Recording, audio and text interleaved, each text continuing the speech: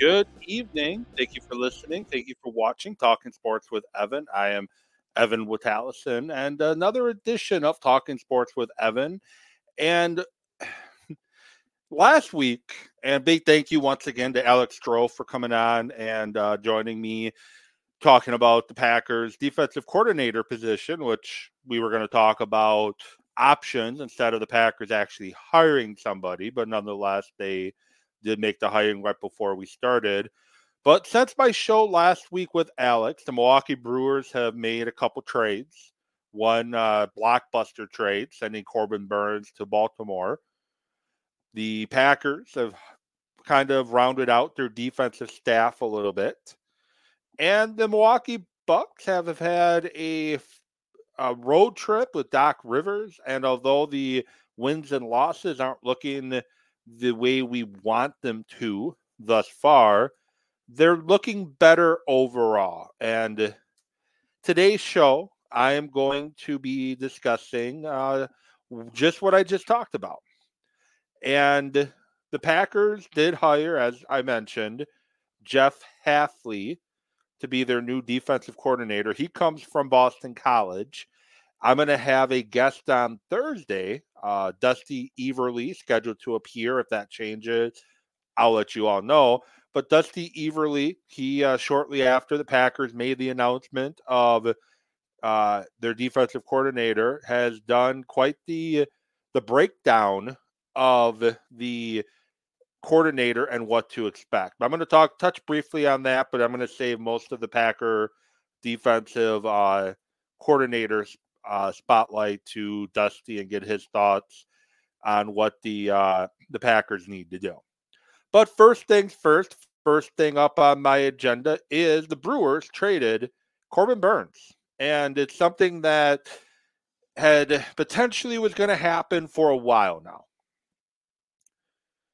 It's a trade that I expected, and to be perfectly transparent, I'm not necessarily mad that they traded Corbin Burns. I understand the economics of baseball.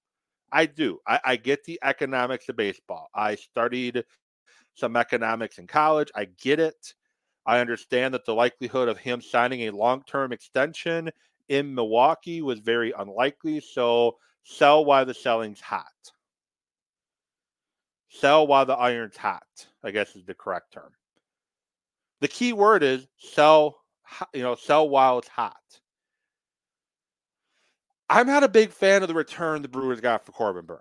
I'm really not. I get trading him, but I'm not a big fan of the return. They got shortstop, utility infield, Joey Ortiz.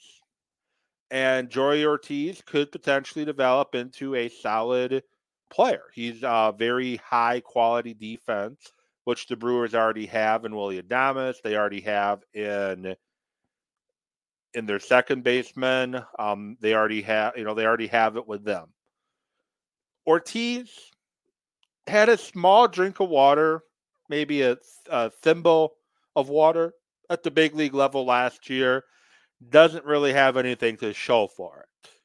But career major league level, his career in the minors, he in 4 minor league seasons has a 286 average, a 357 on base, a 449 slugging, and 806 OPS. He's hit 33 home runs, 177 RBIs, and 1,219 at bats. Okay, he can hit a little bit. In college, he batted a 402, 510, 913 stat line. All 6 levels, college, minors, majors, and everything else, he is at a 305 career average. 2 seasons in Double-A, he has a stat line of 327, 383, 521, 904. So as he's continuously gone up the ladder in the minors, he's hit better. In 2 seasons in the minor and in Triple-A, he has 13 home runs and 72 RBIs and 148 hits and 453 at bats. And 495 at bats in Double-A, 19 home runs, 80 RBIs. He also had 17 stolen bases at AAA. So he's a guy that can have some pop to his bat. Question is does the bat get better in the big league level? Then they get pitcher D.L. Hall. And D.L. on the 34th pick in the draft. So it's still a first round pick. It's a competitive balance pick. So after all the teams draft in the first round, there's a number of competitive balance picks after that. The issue I have is I don't think they sold high. CBS Sports gives the trade a C, and they say that they feel it's a touch generous. Ortiz, just 25, appeared in 15 big league games last season. Performed better in the minors. Outstanding defensive infielder with some offensive promise. Hit more than 45% of his batted balls over 95 miles per hour. Never going to be a big home run hitter. His average launch angle, 8.5 degrees. Should be able to collect enough hits and walks to avoid being viewed as the modern Jack Wilson. The issue with getting Ortiz, you have Willy Adames, which now the Brewers have said that they're open for business on trading Willy Adames. So you got Willy Adames. Now you got Ortiz. So you really have two shortstops now. And maybe Ortiz can play second base or third base, maybe. I don't know. But unless you trade Willy Adames, you now have two shortstops. You have Terang, who can play second or short. He's a very good defensive infielder. And you got guys that don't, Adames hits for a lot of power, but very low average. Ortiz hits with high average, but low power. Terang, strong defense, not so strong offense. And then you go to Hall. He appeared in 29 games, all but one in relief for the last two seasons. He has a 4.36 ERA and a 3.82 strikeout to walk ratio. He has starter quality stuff and reliever quality command. His fastball sits in the mid 90s, plays faster thanks to his deep release point. His secondary pitch is a slider that has drawn more than 30% whiffs at the big league level, and he also has a changeup and a curveball. The problem with Hall is he hasn't been necessarily able to stay healthy. I heard the joke about him is his nickname is IL Hall, injured list Hall. I guess DL Hall would fit too when it used to be called the disabled list. I think the Brewers could have done better. That's my issue with the trade. And trading Corbin Burnes, you're sending mixed messages. You're sending mixed messages in the way you just signed Hoskins, a big money first baseman, hits power. He's not the revolving door you've had at first base over the last pretty much since Prince Fielder left. He is an actual big league first baseman. You sign him, and you're like, okay, the Brewers are going to try to capitalize on the last year or two of control over a number of the guys they have on their team. Awesome. And then you send the mixed message of trading Corbin Burnes. Why sign Hoskins if you're going to trade Corbin Burnes? That's the question I have. Why sign your first baseman when you trade your all-star pitcher? And I get if you waited any longer to trade him, his value would go down. I get that. But unless the deal was right, and maybe Matt Arnold felt this was the best deal he was going to get, but unless the deal is right, unless you feel you're getting your true value back, you don't trade. And in my mind, this is a trade for the sake of making a trade. We wanted to get it done before spring training, so we're going to take this trade from Baltimore. I think you could have got more for Baltimore. Baltimore is a team that is an ace caliber pitcher, which Corbin Burnes is. He's a former Cy Young Award winner. They are a ace pitcher away from being a legit contender in the AL. The AL is wide open. You have Houston, you have Baltimore, and Seattle's up and coming. There's still Toronto and New York. But this puts Baltimore in the driver's seat in the AL East and likely in the driver's seat of the AL. They needed the Baltimore Orioles needed this trade for Corbin Burnes more than the Brewers needed to make the trade. So that should give you some more leverage in the deal. To me, I felt like the Brewers settled. I believe the Brewers settled in this trade because Baltimore needed Corbin Burnes more than the Brewers did because he was going to leave at the end of the year anyway. And I don't think they sold high enough. That's my concern with the trade. Right now, the starting rotation, you got Freddie Peralta, made 30 starts in 23, 386 ERA, 210 strikeouts, but he's had a history of not being able to stay healthy. Wade Miley, 37-year-old left-hander, 3.14 ERA, pitched 120 innings last year, but guess what? He was not able to stay healthy last year. He spent a lot of time on the IL. Aaron Ashby, very dangerous stuff. Very, very good big league level stuff. Question is his health. He missed all of 23 with a shoulder injury, and we'll see. He has 23 career starts. We'll see if that shoulder is fully healed, and if it is, Ashby is definitely a pitcher that can definitely do very well for you. Then you have their other signing they just made, Jacob Junis, right-handed pitcher. He had a 3.87 ERA last year with the Giants, but did it in relief. He'll likely be a starter in Milwaukee. Made 17 starts with the Giants in 2022, 110 career starts overall.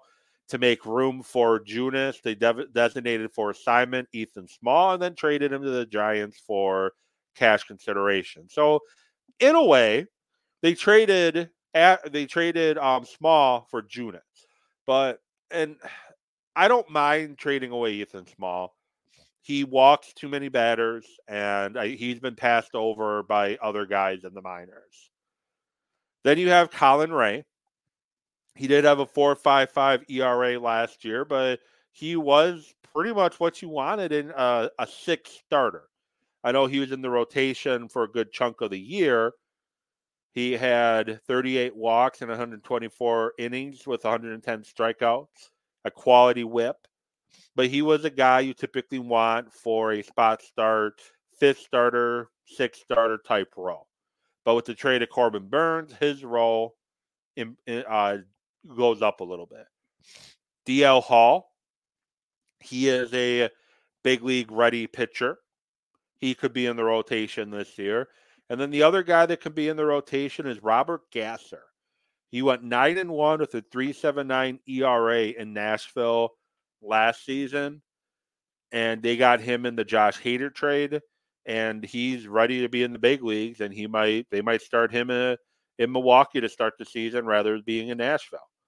Other options, you have Joe Ross, Jason Junk, Jacob Mizorowski. I don't think he'll be on the opening day roster, but I think Jacob Mizorowski will be on the roster at least by the end of June, if not sooner. And you have Carlos Rodriguez. And with the bullpen, you got Devin Williams, Joel Payampas, Abner Uribe, Hobie Milner, Elvis Peguero, Trevor Beagle, Bryce Wilson, Taylor Clark. You also have DL pitcher they got for Corbin Burnes. I was calling him DL Hughley, but anyways, you have him who can potentially take over. But catcher, we got William Contreras as your everyday catcher with Eric Heiss, your backup. Jefferson Kiro, who will likely be in the big league levels by the end of the year. First baseman, you got Rice Hoskins, who's coming off a torn ACL. You got Turang and Miller battling out for second base currently. Oliver Dunn, Johnny Jones, potentially there too. You have Willie Adames and Joey Ortiz at your shortstop. Andrew Monasterio and Tyler Black at your third base. And your outfielders, you got your Christian Yelich, your Jackson Chorio. You have your Sal Frelick, Garrett Mitchell, Joey Weimer, and Blake Perkins. I would not be surprised if by the end of spring training, one of Weimer or Mitchell, and unfortunately possibly Frelick, is traded by the end of spring training, because you just signed Jackson to a massive extension before he's even played in the big league level. He hasn't even reached 20 yet. Yelich is already there at left field. Chiro, you got to imagine, is going to be either in center or right. So then you got Sal Frelick, Garrett Mitchell, and Joey Weimer. You don't need all three. So I don't think the Brewers are done trading. But like I said, to backtrack, I guess, on what I said, I am not a fan of the Corbin Burnes trade. And the biggest reason I'm not a fan of the trade is I think you're sending mixed messages on if you're trying to compete for the playoffs or rebuild. You're sending mixed messages with the Hoskins signings and then that trade. And I don't think you got enough, because Baltimore needed Corbin Burnes more than you did. So I don't think you had to trade him right then and there. We'll see what happens with the Brewers come spring training, come opening day. Are they going to be legit playoff contenders or not? I don't know. But I am excited, but also disappointed at the same time. Moving on, again, this is Talking Sports with Evan. You can find this show on Twitter at Evan with Sports, live video every week. You can find it on YouTube, Talking Sports with Evan. Subscribe and share. And you can find it on Facebook, Talking Sports with Evan. Like the page, and let's have some conversation about sports. Packers signed a new defensive coordinator, Jeff Hafley. I mentioned I'm going to have Dusty Everly on the show on Thursday to talk about that more in depth. But it's looking like the Packers are going to switch to more of a I'm not going to say a 4-3, because you're going to see a lot of nickel, but they're going to have more of a 4-man front, 4 people in their 3-point stance. And I'm going to talk to Dusty about do the Packers currently have the personnel to run that scheme or not, and what they need to do. Other Packer conversation I want to have here today. I mentioned 2 weeks ago that I'll talk about this, and then I ended up not. And then I guess I'll go over Jeff Hafley's staff right now. Defensive line, Jason Rebrofikovich. He was the outside linebackers coach last year. He's the defensive line coach this year. They brought in the to be assistant defensive line coach. They brought in one of his assistants that Hafley used to have in Boston College. I'm not going to attempt to pronounce the name right now. Brought in linebackers coach Anthony Campanelli, who is a hot name as a defensive coordinator this past cycle. Brought him in. Ryan Downward is going to be the safeties defensive backs coach. Don't have a cornerbacks coach at the moment, and don't have a quality control coach. So the one thing I will say about the Packers signing their defensive coordinator, because when it happened, there was speculation of would the new coordinator get to hire his new staff? And it looked like they did. Looks like he will get to bring in his own staff. Packers have a number of free agents, and I kind of touched on this a little bit with Alex last week, but I'm going to give my opinion if they're going to be back or not. Starting off with offensive lineman Yash Nijman. He just 28 years old, played right tackle after Zach Tom went out in the divisional round. Didn't do a very good job at it.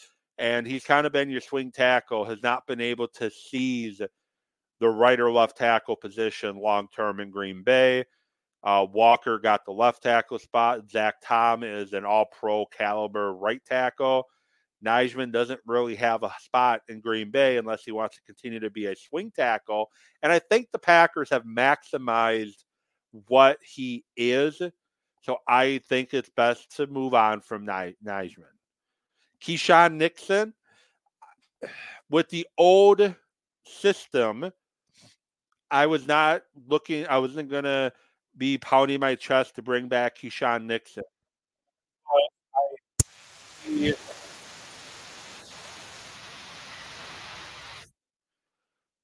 Sorry about that. I don't know what that just was. Probably an ad on whatever screen I had open.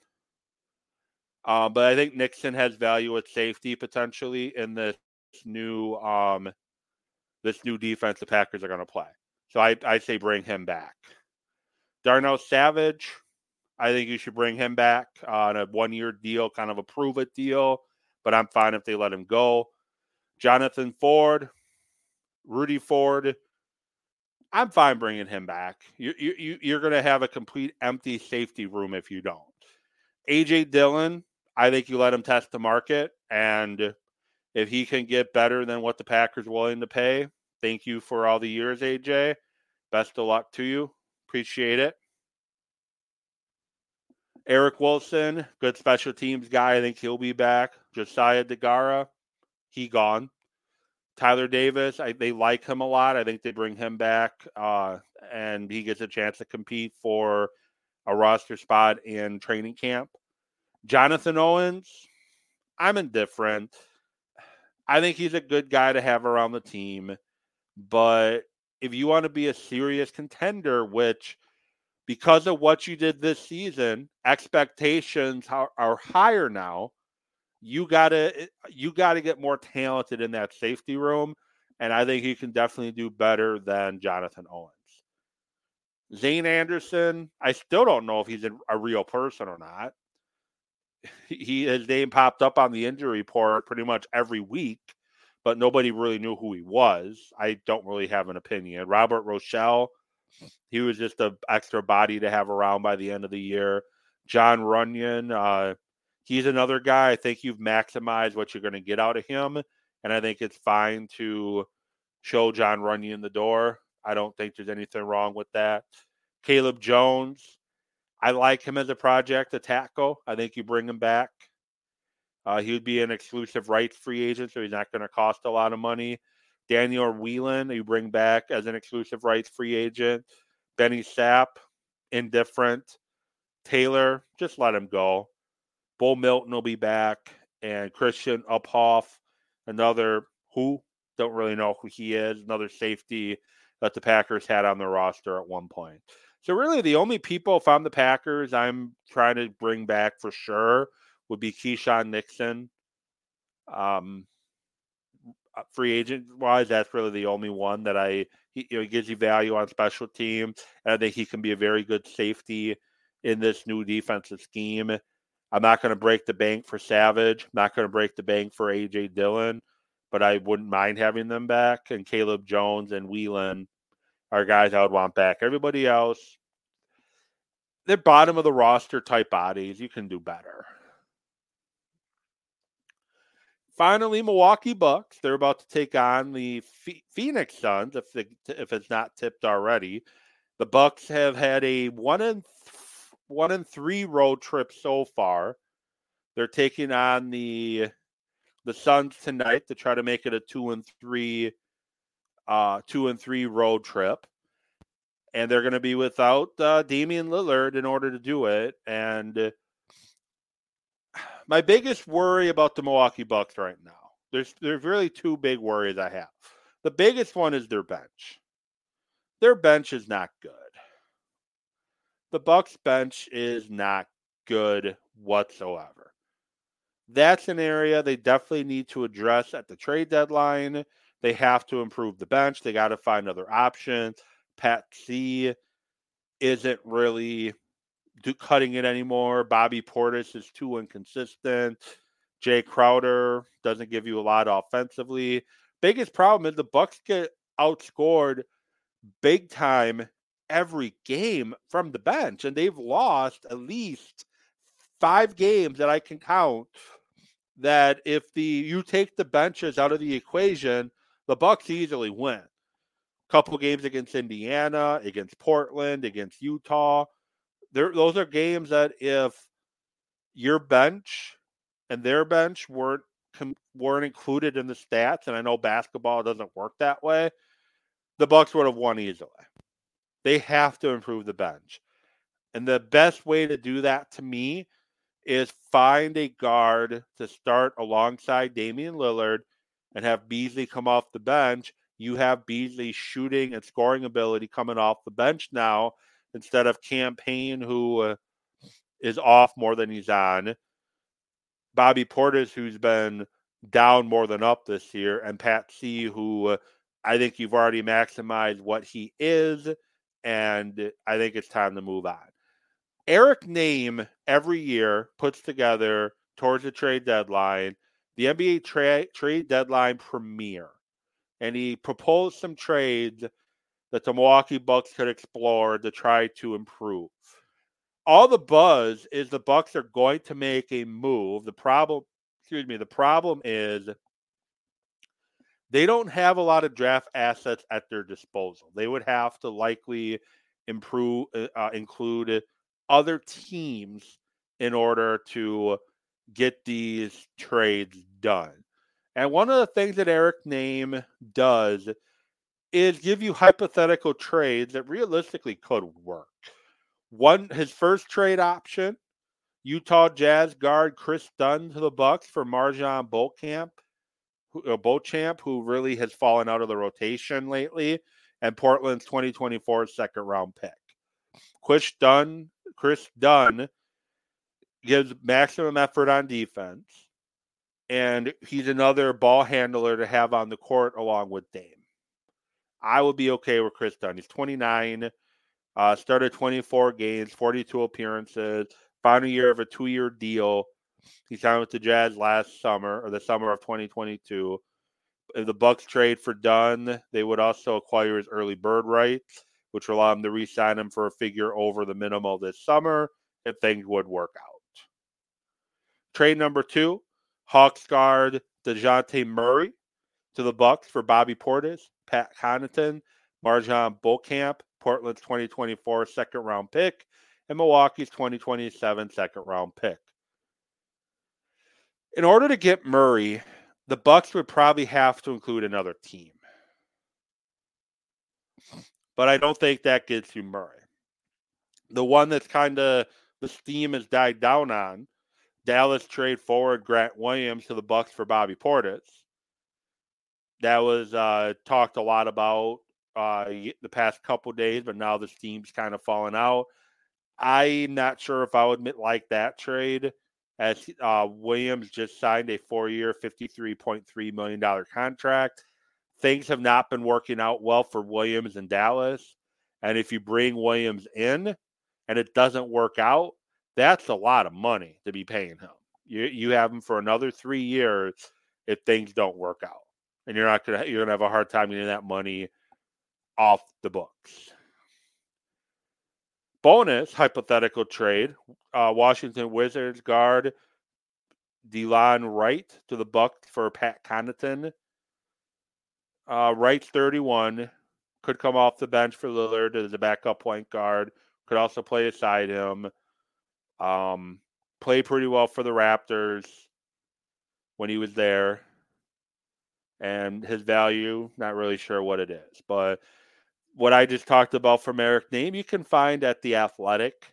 I like The Athletic. I highly recommend you taking advantage of the deals that The Athletic always seem to have. So this was Talking Sports with Evan. Hope you enjoyed my ramblings here tonight.